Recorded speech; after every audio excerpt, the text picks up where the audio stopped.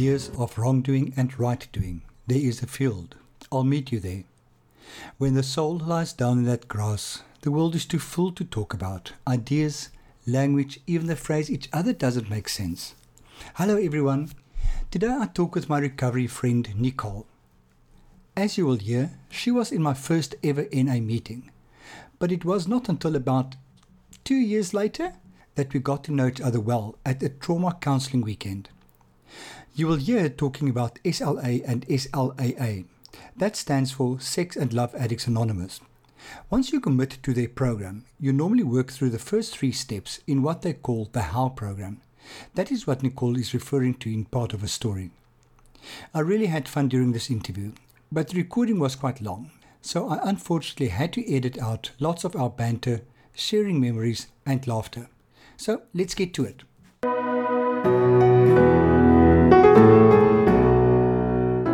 Good morning, Nicole. How are you doing? Hey, I'm good, and you, Freddie? I am very well, thank you very much. Today feels like that back to life, back to reality situation. I'm so not willing or able to be here.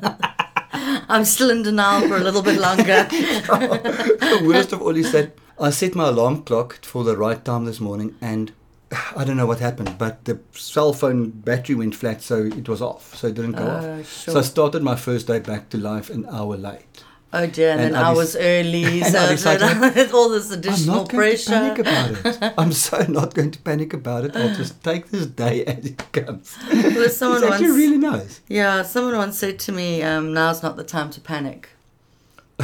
and that's always held me in good stead, you know. Somebody on here shared a while ago about Rule 6. Don't take yourself so damn seriously. Yeah, so this morning I remembered Rule 6. You know, and then poor Tyson hasn't been for nice walks. So I also promised him this morning he'll go for a nice long walk. Yeah, well, we need to take care of our pets. Mine were on the beach this morning. So. Is it? Oh, cool. Do you live far from the beach? About a 5-minute drive, but up a hill. Awesome. So I drive to the beach. Oh, cool. I'm one of those people. And does she enjoy the beach? Bella loves the beach. Does she go into the water and splash around, or is she more... A little bit. She's getting a little bit braver with that. She's a lot more confident when her brothers are there. If I walk her on her own, she's a lot more clingy and, mommy, this doggy's looking at me. Sweet. Yeah, it is. It's adorable. Mama, he's making eyes at me. She's a little too independent when her brothers are there, and I kind of go, oh, poor me. Where's my codependent dog? Sweet. Nicole, thank you so much for coming through. I know it was a bit of a mission to get here. No, but, it was fine. I really appreciate it.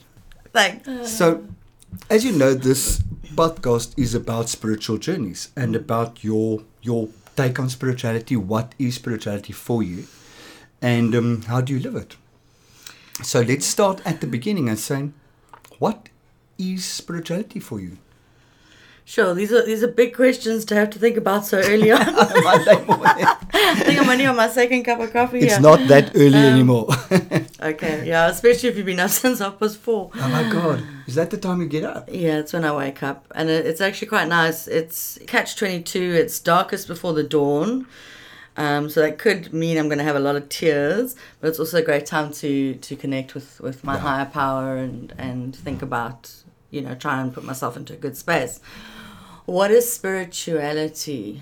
Sure. Quite a bit is coming to my mind. Spit it out. I've just forgotten the one thing. Spirituality, a lot of it is doing things behind the scene that no one sees. Okay. For me, an example of where I'm at with my spirituality is how is my road rage? Okay. No one is in the car with me. No one can see me. Am I yelling verbal abuse, or am I gently letting the guy cut in front of me? I think spirituality also has always been about inner peace for me, which is interesting because I thought for a long time that I would only achieve inner peace sort of 2 minutes before I died. And once you achieve this inner peace, you go on and die. I've subsequently discovered that inner peace for me personally is my spirituality. It's my gratitude. I started working through your book. The first layer And in the first couple of days, there was a question, and was, what behaviors do you miss from being in recovery? Yeah. And that was when I realized that I was no longer spiritually connected anymore, because I suddenly realized that I missed the gratitude I had. I was sick of the judgment and the criticism I had around everyone and everything. The poor me, the victim thinking. Everything that I was feeling at the time was not spiritual. And part of it was due to circumstances. I was, going through a very tough time. And part of it was actually because I hadn't been working the program. Yeah. And I hadn't actively been praying. I'm just lucky I didn't pick up. Oh, yeah. You're in recovery for how long now? I'll be 10 years in May. Oh, my word. Yeah. That's excellent. And that's from drugs and alcohol. Yes, and then SLA is on the 4th of June will be 7 years. Oh, wow. Yeah. God, you don't get that amount of recovery in SAA/SLAA. That's excellent. No, it's, well, obviously with SLA, with SLA, you determine what your bottom lines are. And obviously as time goes by, they do change. Yeah. So when I was doing the initial 1 year celibacy and working the HOW program, my bottom lines were A to Z. When I got into a relationship, following my guidelines and not acting out on my guidelines into the relationship, I still maintained my SLA sobriety throughout that relationship.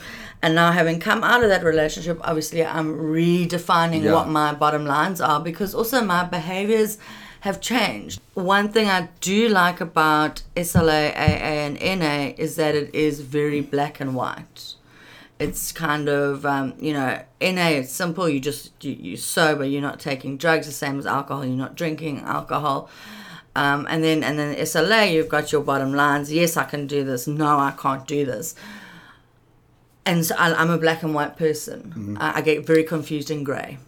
I think if you allow people like us to live in grey, you just confuse us, actually. Because we are manipulators, negotiators, bullshitters. Yeah. So give us grey and we will work that grey until it's exactly the way we want it. Yeah. Yeah. I'm a very black and white person as well. So where did you grow up? Dad was a diplomat. Oh my God. So I'm a bit of a travelling gypsy. Was in London for 5 years. Paris for 4. Where were you born? Here in South Africa? Yeah, I was born in Pretoria. Oh my God, you're I'm a Bali. A girl from Clitoria. And then I moved to Cape Town about, how long ago? In 96. And I've been here ever since. So you said you were in London for 5 years, and where? And Paris for 4 years. And then Pretoria in between, as that was head office. So you'd spend time there. And how old were you when you were in London and Paris? London, I was about 4 or 5 months. Paris, I was there from 12 going on 13 to 16 going on 17. Oh, so that was my hooligan years, starting to get out there, cause a bit of chaos, getting into trouble. When did you start using? It all depends on what you're talking about. As in badly? Can you be specific?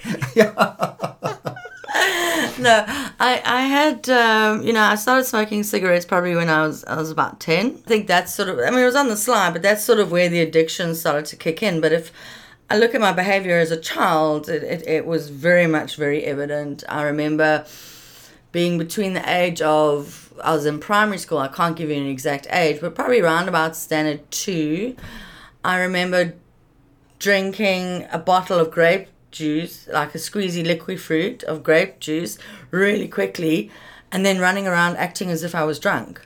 I don't think it's normal behavior for kids in primary school, you know what I mean?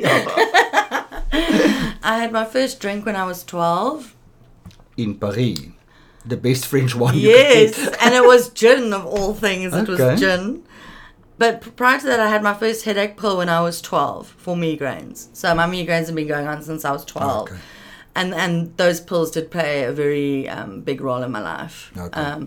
But yeah, I remember the drinking. It wasn't that, oh my gosh, this is like everything to me now. It tasted really awful, and it was really hard to drink it.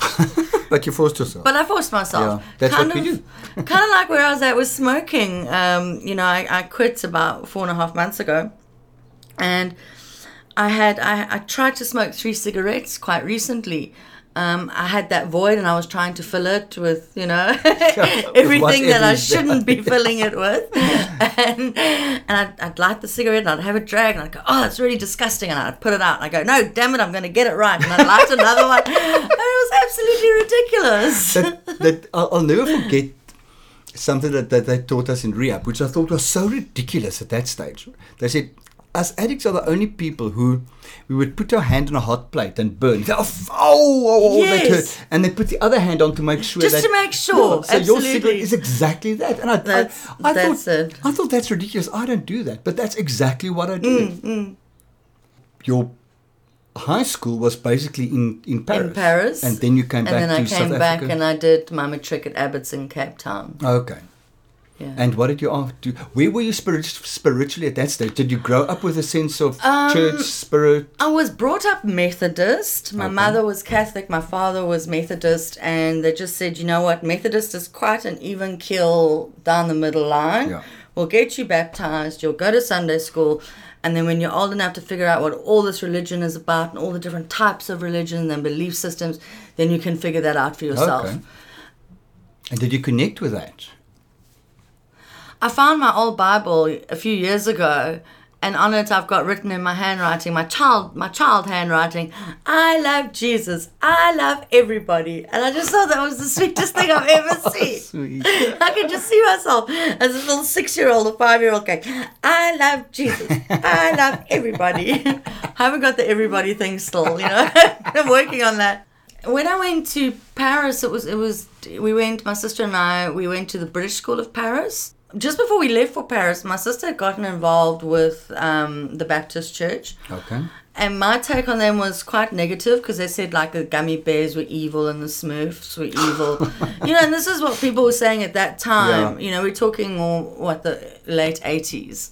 So I found that very difficult to, I loved my gummy bears. How can you say they're evil? Like, I'm not going to listen to you now. And then I suppose when I came back to South Africa, or when I started smoking marijuana, to be more specific, I believed myself to be a very spiritual person. It wasn't until I got into recovery that I realized what it's about. Yeah. So it was this, I was spiritual when I was stoned. Yes. Because you had good ideas and felt Apparently, connected. and I also thought I was a great artist when I was stoned, you know what I mean? I'd do these pastel drawings, and I'd be like, what the hell? What happened here? Yeah. I spoke to a writer the other day as well, and we also laughed about the stuff that he wrote. While he was writing it, he thought that was absolutely wow. And Yes. then not being stoned, reading it, and think, what the hell happened here?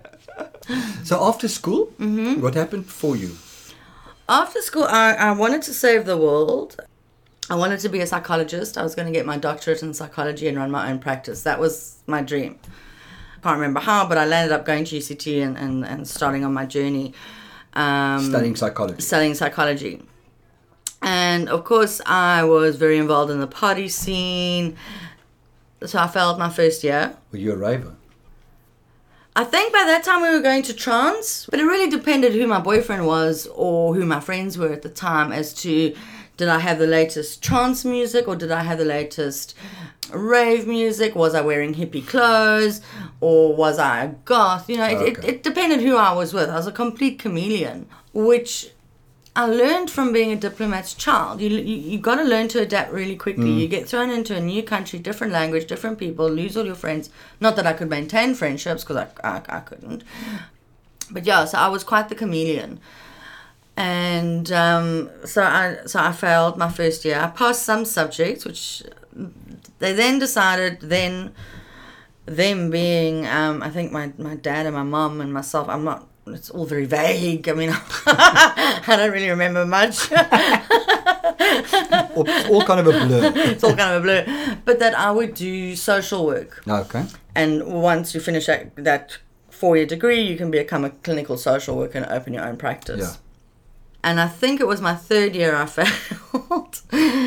Again, due to partying or just a lack of interest? That was mostly, I would write these great reports when I was stoned because we were doing practical work, but I never handed them in. Don't ask me why. To this day, I can't tell you why. But I think it was something like 40 or 50% of your mark came from your practical work and writing your reports, and mine were just nowhere to be found. Good grief. Yeah, so then Mom was very much along the lines of let her become a checkout girl in Checkers. And Dad kind of went, no, let's see what we can do with her. And so I went for some curriculum guidance and was told to do marketing, which I did, to be honest, which I've always hated. Oh, no. I don't think I'm a great marketer. I've done digital marketing for years now, and I'm in the process of changing my career to hopefully go into recruitment. But yeah, it's not my passion. And spiritually still partying up a storm? Yeah. Were those the ecstasy days? Or what was the DOC? Yeah, I never got into the ecstasy scene. I tried to really hard. I took it a good few times. But all it made me do was vomit and nothing ever kicked in. Oh, no. It was only like about 2 weeks before I went to rehab that I actually had my first real experience on ecstasy, and I was like, oh my gosh, this is so good. And then it was the end. And then it was the end. Excellent. I was like, no. Yeah, I was on antidepressants. I had the serotonin kicking in, and some people, when you're on serotonin-based antidepressants, the ecstasy doesn't work. It sort of cancels each other out or something like that. So I was one of the lucky or unlucky, whatever you choose. I was also accepted to do pharmacology at Grahamstown. Oh, wow. Yeah, and I didn't go, obviously, and I think back to that now, and I'm just so grateful I didn't, because I would have really brewed up some dodgy medication. I'd probably be dead by now. You know, that's the reality. Yeah, because benzos was part of your addiction. I had what I call my legal and illegal suppliers. So I was very much, I mean, towards the end of my active, I was always high. It just depended what time of day it was to what I was on. Yeah, I was the same. If it was sort of, you're 8 o'clock in the morning, I'm on my way to work, I'm off to score some coke, and then I'm off to work, and then when that starts wearing off and I've got no more, then I'd start on the the morphine or the pethidine, and the sleeping tablets and the Valiums to ease the come down and go to sleep. Yeah. Wake up in the morning, time for the uppers, time to go to bed, time for the downers. Yeah, I was very much the same. And that was the last few years, yeah. Okay. And spiritually, where were you then? No. It was nothing. It was a big black hole. Just a huge void. Yeah. So exactly like the AA book says, a spiritual void.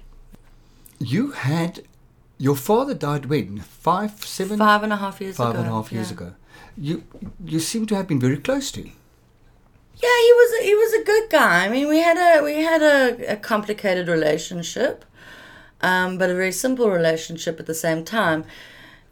So he wasn't really around much, and my mother resented that, and then I took on my mother's resentment. Okay. So even I call them my mother truths. Things that I take on that I didn't think up myself. Okay. But that, like my mother would say, like, I'll never forgive your father for not being around for you. Oh, I'll take that and add that to my little rucksack of resentments now. Yeah. But it was, I think he retired when I was about 18, and suddenly he was, who are you going out with, where are you going, what time are you going to be home, and all of this. And I was kind of, well, who are you? Yeah, so from completely being absent to suddenly kind of wanting some form of command. Yes. And then when I was about 22, I'm not sure of the exact age, he had an arrhythmia. Now, he'd had a heart attack years before, but he had an arrhythmia. And the doctor said he's probably got 6 months left to live. Oh, wow. And this was when I was 22. And it kind of dawned on me then that it might be too late for that perfect father and daughter relationship, but it's not too late for a kind of relationship. Yeah. And then it also and I was quite amazed by this because I was still inactive and I actually had some good ideas here. The other thing that dawned on me was that what defines the perfect relationship? Oh, it's me watching these romantic comedies, and it's me reading trashy novels, which is why I don't read those books anymore or watch those kind of movies, because it was the same as the love and relationship thing. That was how it was meant to be, and that was going to be based on a movie. Yeah. I mean, how ridiculous! A sponsor once said to me that romantic comedies is to women what pornography is to men. Yes, basically, yeah. It is so far removed from reality, So but we all ridiculous. strive for that. Oh, of course. Please, man, whatever. So you went out and worked on a relationship with your father. I don't remember consciously going, I'm going to work on it. But, he was very controlling. He was very manipulative. And that So you didn't learned from the change. best. Yeah, and I learned from the best. Well, it's funny you should say that, because, my SLA issues are flaring a little bit at the moment. So I've got quite a lot of attention there. As well as my NA issues. I discovered that some alcohol is starting to look a bit appealing to me. So those are the areas I'm really focusing on. But it is my intention to go back to adult child at some point. So you were 22, 23, and how long after that did you come into recovery? I came into recovery, I turned 30 when I was 86 days sober. Oh, wow. Yeah. Okay. So what a way to celebrate a 30th birthday. And what brought you into recovery? I dabbled with the idea that I might have a problem when I was doing coke every weekend. Okay. Now we're talking back into early 20s. And I phoned Phone Line. No, I phoned, what's it called again? Lifeline. Lifeline. I phoned Lifeline. They said, no, we think you should phone, Narcotics Anonymous. I was like, okay, cool. And they gave me this number, and it belonged to a man. And I thought, oh, woo, look at this. I'm going to know this man's going to help me sober up type thing. And then he said, no, you have to speak to a woman because you're a woman. And I'm pleased to say that woman that took my call is still in the rooms today. Oh, wow. Oh, that's fantastic. Yeah. So we're talking like over 15 years. Kind Oh, of thing. fantastic. Yeah, and she's still active in the room, so that's really amazing. And so I got myself to an NA meeting, and then I was at a meeting one day, and I think it was like my second meeting. I still didn't really know what was going on about any of it. And this guy was there, and he was going on and on. He was about 2 years sober, how good his life was, and how he's gymming, and his work's going well, and he didn't appeal to me, but what he was saying, I kind of went, I want that. Yeah. And he then turned a bit psycho because we got involved, and I didn't know I had to get I was at my second meeting. I didn't understand the concept of get a sponsor, don't get involved in a relationship. I don't even think I'd heard these things. Yeah. You know what I mean? And so on day 29 of being sober, we came up to a friend's farm in Salari's Pass. And I found an old, stale, warm beer, which I downed, because the thought of now actually having to sleep with this man was just so unappealing that I then proceeded to drink. And then he then said, well, what would you like to do about it? And I said, I'd like to go to the bottle store and get a bottle of vodka. And he said, okay, sure, I'll drive you there. Now, he was 2 years in the rooms, and he's now driving me to the bottle store so that I can score. So it was very much, in hindsight, I can look at it and go, okay, it was very much a 13-step situation. Yeah. And so then I carried on using. It got worse. I was miserable with life. Didn't think it was because of the drugs. I was diagnosed bipolar. I didn't have that man to make me feel better. All the things that I thought would make me okay were external things. Yeah. I was still living at a flat at my folks' place. I didn't have my own car. No, I had a car. Sorry, I did have a car. But it was all the external factors that I thought would make my life feel better.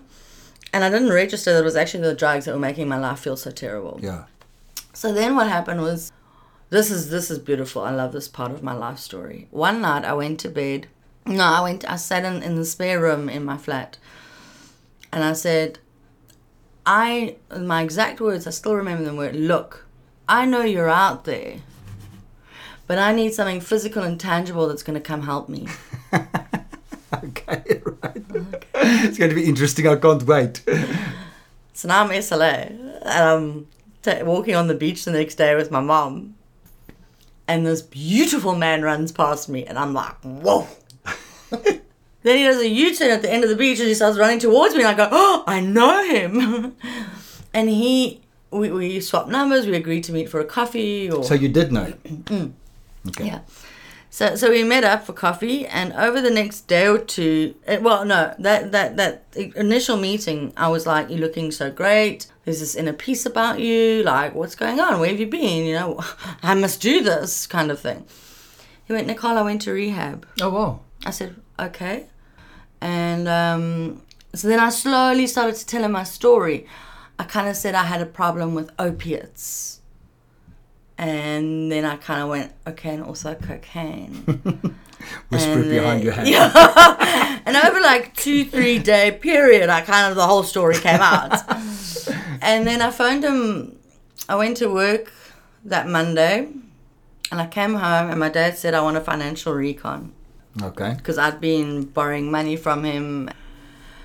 So between my friends saying, I'm going to help you get into a treatment center, and my dad going, game's up, what is going... Because my parents had no idea that I was using. I thought, okay, well, I'm going to run away now and run away to a rehab in the middle of the night in the middle of nowhere. So I phoned this friend of mine, and he was like, sure, I'll come fetch you, we'll take you through, there's a bed for you, blah, blah, blah. I don't know what happened, because I woke up the next day, and I was in my bed with all my suitcases. And then as I pulled out to go into my driveway, he pulled up and said, where are you going? I said, I'm going to work. He says, no, you're not. The agreement was that you would come home last night and you would tell your parents the truth this morning, and then you would go to rehab. And you can't recall that? No, I'd taken a whole lot of sleeping pills. Oh, my word. I didn't remember anything. So, yeah, and, you know, I'd quit smoking. I hadn't smoked. This is my second round of not smoking. I'd quit smoking, and but I'd started smoking on the sly. And obviously, with all this going to rehab, I was like puffing away like a chimney. And that morning, I went up to my parents' house, and I said, "Good morning, Dad." He went, "Hello," and I said, "I need to talk to you and Mom about something."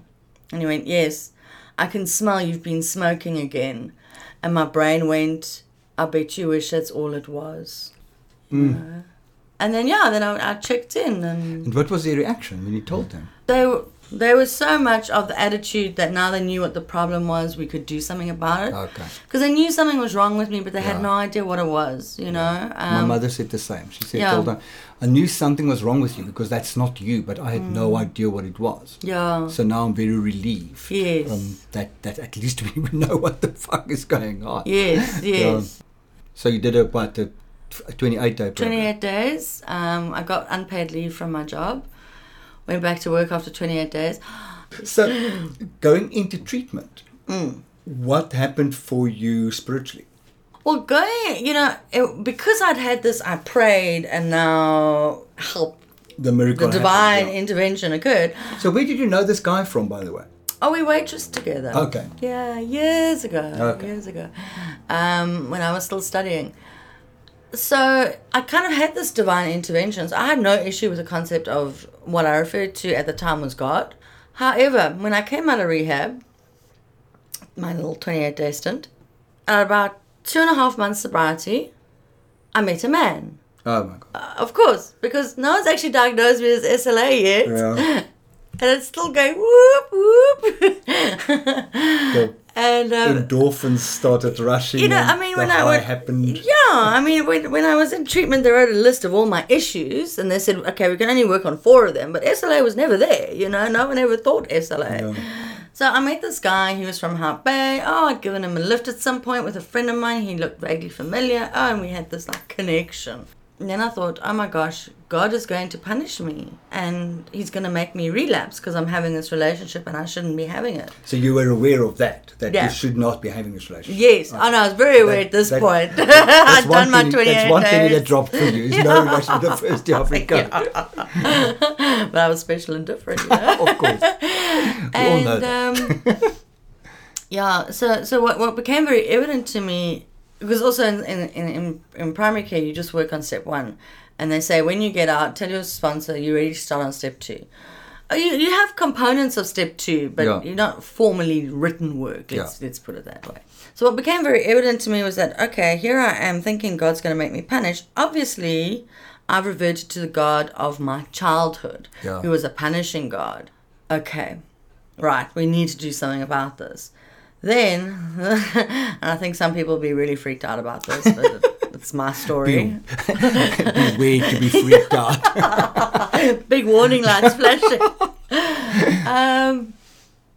I would close my eyes and I'd see my old dog when I started to pray. So now I thought, oh, now I'm going to get struck by lightning. Here I am praying to a dog that's no more on planet Earth. Well, you could just say that you're dyslexic, kind of dog god. So I kind of took this to my sponsor at the time and my counselor at the time. I said, listen here, I'm going to get struck by lightning here. I'm praying to a dead dog. And they were so amazing about it. They were just like, well, what are the characteristics your dog had? So I was like, oh man. His big fat teddy bear head's always at the window when I pull up into the garage. And So he was ever present. oh, ever present. Loving. Unconditionally loving. It didn't matter if I had come home drunk and fallen on him and hit him. Not that I would have hit him. Yeah. Or came home with Beano biscuits. It was just that unconditional love, that forgiveness. And I think for someone like me, or for a lot of us who battle with relationships, the one constant I always had since standard 1 was my dog. Yeah. And I would move countries and change schools and change friends and relationships would end, but I'd have that dog. Yeah. My first dog was Seamus. I had him for 10 years. Then there was Humphrey. I had Shameless. Seamus. Oh. Shameless. Just so what? No, that's me. Seamus the and dog. Shameless formed a fabulous pair. And so that was and they just helped me see it that way. And so then I started calling my higher power cosmic. Then I went back to higher power. Then I decided, higher So what power was is that too dog's long. name? Humphrey. Okay, Humphrey. And then I went back to higher power. Then I went to God because it was easiest to say. Then I'd go back to higher power, and it's just it's just changes. It's nothing for me. Spirituality, for my experience with my spirituality, has been a very ever changing relationship. Sometimes I'm comfortable with saying God, sometimes I'm not. Sometimes I'm praying, sometimes I'm really angry and writing anger letters at God or higher powers. Yeah. And I think that's what I went through in the middle of last year when my relationship ended. Lost my job, I lost my home, I had to give up the dog, and it was just and then I went and quit smoking 2 weeks after that. Just to punish yourself. No, I did it because it was what would have been our anniversary, and I was like, well, I'm going to do something that you don't think I can do, and that is quit smoking. Oh, So cool. it was Nothing like a bit of spite to motivate you. Oh yeah. And it was just I was very angry at God for a really long time. Because I thought I'd followed everything perfectly. Especially with the relationship. I'm going to interrupt you there. Yes. So what happened to the guy whom you met early in recovery? Oh, well, it's a really sad story. Oh, no. Wait, the one that got me into rehab or the one The one that you met soon, on the beach? Oh, soon after. Soon after you came out of rehab. Oh, anal. Okay. Shouldn't I have gone? It's fine. We were friends. We'd get together. We'd break up. We'd get together. We'd break up. On one of the breakups, I self-harmed Oh, no. very badly. And I was at the office and they had to take me to the hospital for stitches. Oh my word. And, Shoot, that's a deep one. Yeah, no, it's yeah. And after that, we got back together and then we broke up again. Then he cheated on me with his neighbor. So, Oh, no. So when I was 6 months sober, I finally walked out of that Okay. going, no more. And then, did you then stay clean a year without him, without the relationship? No, it was only maybe a couple of months. But as we spoke earlier, the hand on the hot plate. If the hot plate I'm burns your sure left it's hand, not then that put the right hot. But I did, when I got into SLA recovery, I don't think you could call what I had were relationships. They were probably prolonged one-night stands, to be honest. My first proper relationship in recovery was with my recent ex, yeah. So how long before you realized that this main thing is a problem and that you actually need help for it? I got help when I was just after 3 years sober. Oh, wow. So it took a while. Yeah, A while it did. It took a while of really destructive behavior. It was weird because I was in recovery, but I was in this dark place. And I'm trying to think who my sponsors were at the time because I wasn't being honest. The reason why I got sober was because there was so much shame and guilt with the behavior that I was doing that I couldn't blame on the drugs and the alcohol. Yeah. See, up until then, I believed I was a whore because of the drugs and the alcohol. Yeah. But in sobriety, I was still acting like that whore, and it was getting worse. The same happened with me. In treatment, they said, we think you're a sex addict. And I said, no, I just act out when I'm drunk or high. And 6 months clean, I realized that you can't use drunk and high as an excuse anymore because you're not drunk and high. Yes. This is a problem. Yeah. And I was so resentful to walk into those rooms. Me too. Oh, I didn't want another label. I didn't want to have to go through something else.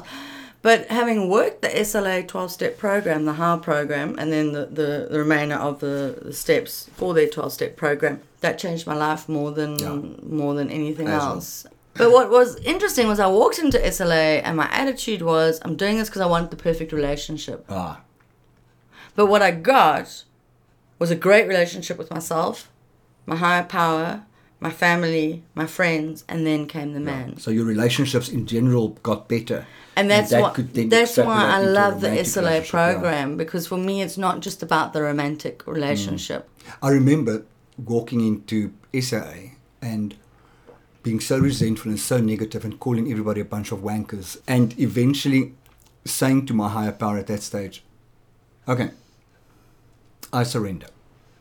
I shall do this fucking program and I will do the complete abstinence periods and do the steps and. But when I'm finished with this, you're going to... exactly.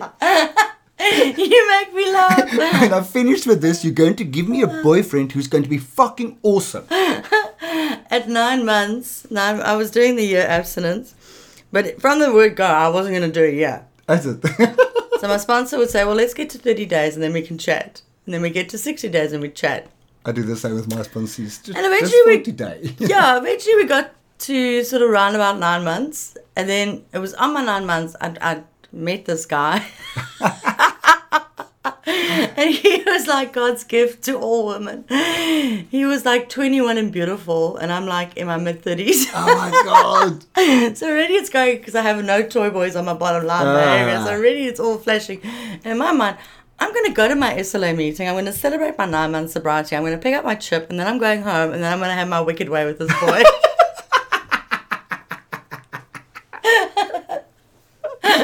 And is that what happened? No. Oh, cool. I sat in the meeting. And rationality prevailed. And in SLA, you raise your hand when you relate. Yeah. And I was just like talking about this. And then I got onto the subject of, I need to make male friends. I was, because when I started the SLA program, I cut all contact with men unless you were gay. Okay. My straight male friends, I was getting googly eyes for. I didn't know who was what in the zoo anymore. So at 9 months, I'm like, okay, I'm like ready to try this thing called friendship with the opposite sex. And I don't know what to talk to them about because, it's all about recovery. And what else do you talk about? Well, you just talk about the weather. And, and this whole time I'm talking, I can't remember what else I said, but the whole time I'm talking, this hand was going up and down, up and down. It's just like this guy was having an epileptic fit. I'm like, well, you stop doing that. You're distracting me. And what's really funny was after that meeting, I got 2 men said to me, we relate. Yeah. And I got 2 guys' numbers. One I was then friends with for 6 months, and we then got together as a relationship. And the other's still a friend of mine who lives in Joburg. Oh, cool. Yeah. I remember on my 9 months in SA, I cried through that whole meeting. That was me through the first 3 weeks. I was still in so much pain. I had no idea all the stuff I actually had to deal with. Oh. And I remember so well that my sponsor was sitting next to me, just consoling me the whole time. And there were 3 newcomers, of which one was exceptionally cute. Why do they do that? And the whole time I was thinking, this is so embarrassing. What message am I carrying to these newcomers? Sitting pissing crying on 9 months. What are they going to think? I don't want that. You were in my first ever NA meeting. Oh my God, I'm so And you sorry. cried. I think I cried for about 6 years. And you cried. And you shared and you cried. And I thought, but what the fuck is wrong with this chick? You know, how can you be clean and not okay? Yeah. I think, but it's something that my sponsor once told me. She said to me, straight down the line, be your authentic self. Yeah. Stand in your truth. Absolutely. And the message you're giving to the newcomer when you're falling apart is that you can still stay sober Exactly. Yeah, when you your can world go is falling through the apart. pain without using. And that took me a while to realize as well. I can Yes. go through this. The message is, it's not perfect, and you're in pain because we're working through stuff. We can Absolutely. fix that stuff, and we don't have to use on it. It's okay. Yeah. So that's a huge I mean, my message. previous year, I'd say not last year, the year before, the last 2 years before my breakup, I didn't have any growth. I mean, I looked at my career, there were no great changes there. I looked at my friendship circle, there were no great changes there. There was just no growth. Yeah. And then suddenly, when everything just like hit and impounded 5 months ago, there's been so much growth since then. Yeah. So if you have to define your higher power now, what would it be? A glowing, warm love bug inside me. Oh, cool. Fabulous. There's something else I want to go back to. Oh boy, which man? No. When I was early recovery, I got to know you much better on a trauma course we did together. Yes. What brought you to that course? That was a heavy sigh, in case you didn't hear that. The shoulders drooped. I'm trying to remember. Was it just kind of, I need to do this to scratch to the next level of what's going on? You must have been about 2-3 years clean by then. Yeah. No, because I remember I was working, it was my same boss that I asked for time off to go to that weekend, and that then pulled me aside because he'd known me for many years and he knew me in active. He then pulled me aside and said, "Are you using again?" I'm like, "No, why?" And he goes, "Because your behavior is totally erratic and we need you to do a random drug test for us." Oh, my word. And that was just after I started working in the SLA HOW program. Oh, my word. Okay. Yeah.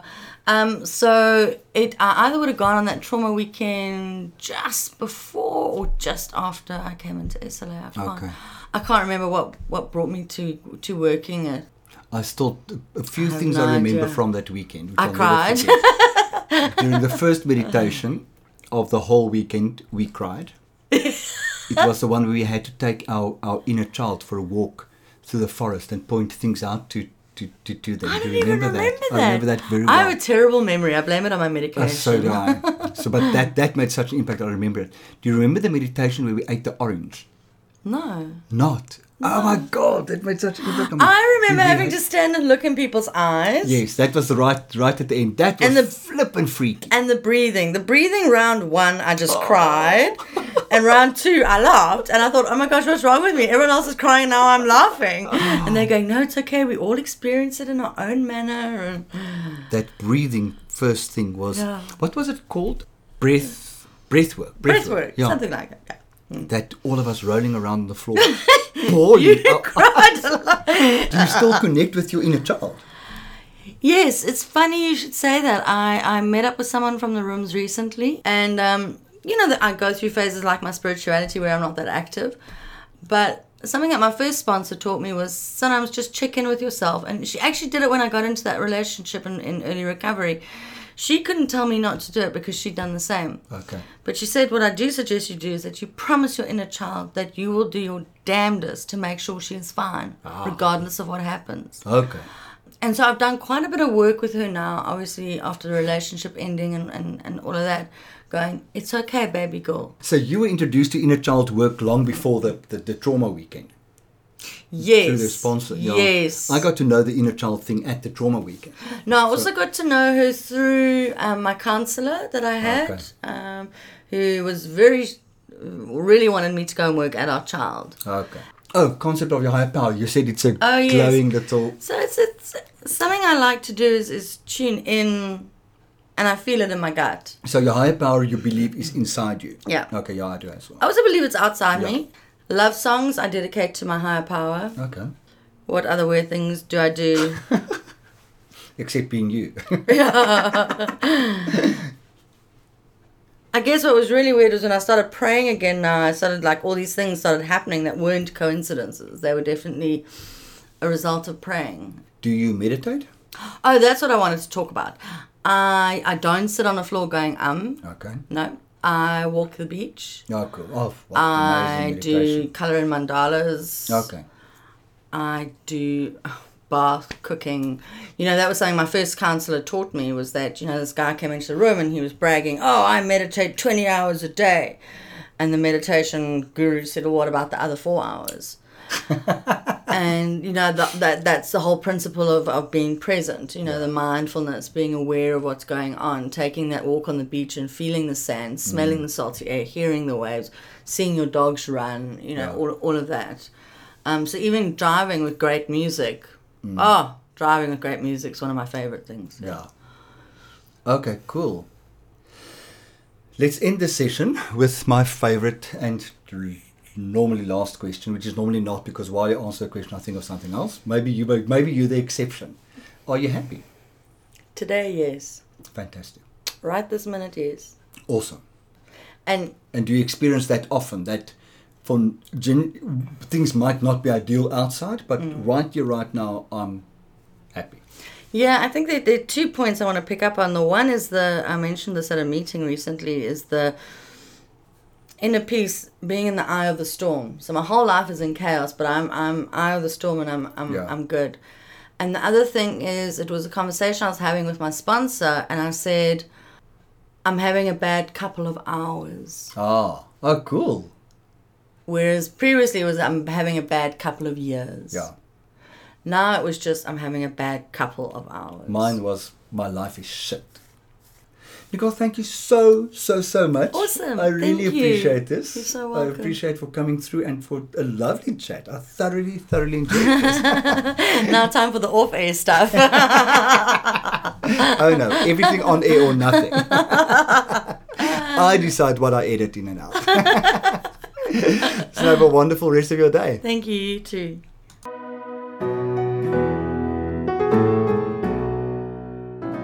Phew.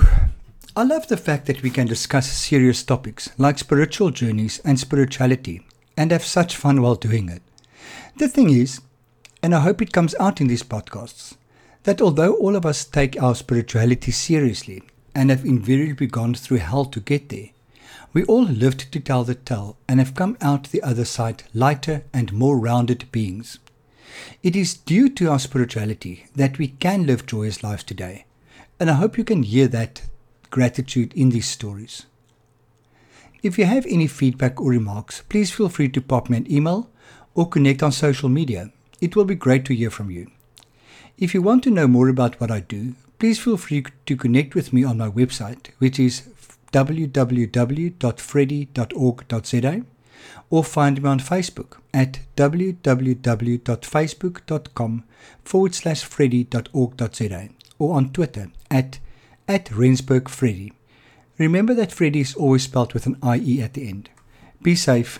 Bye.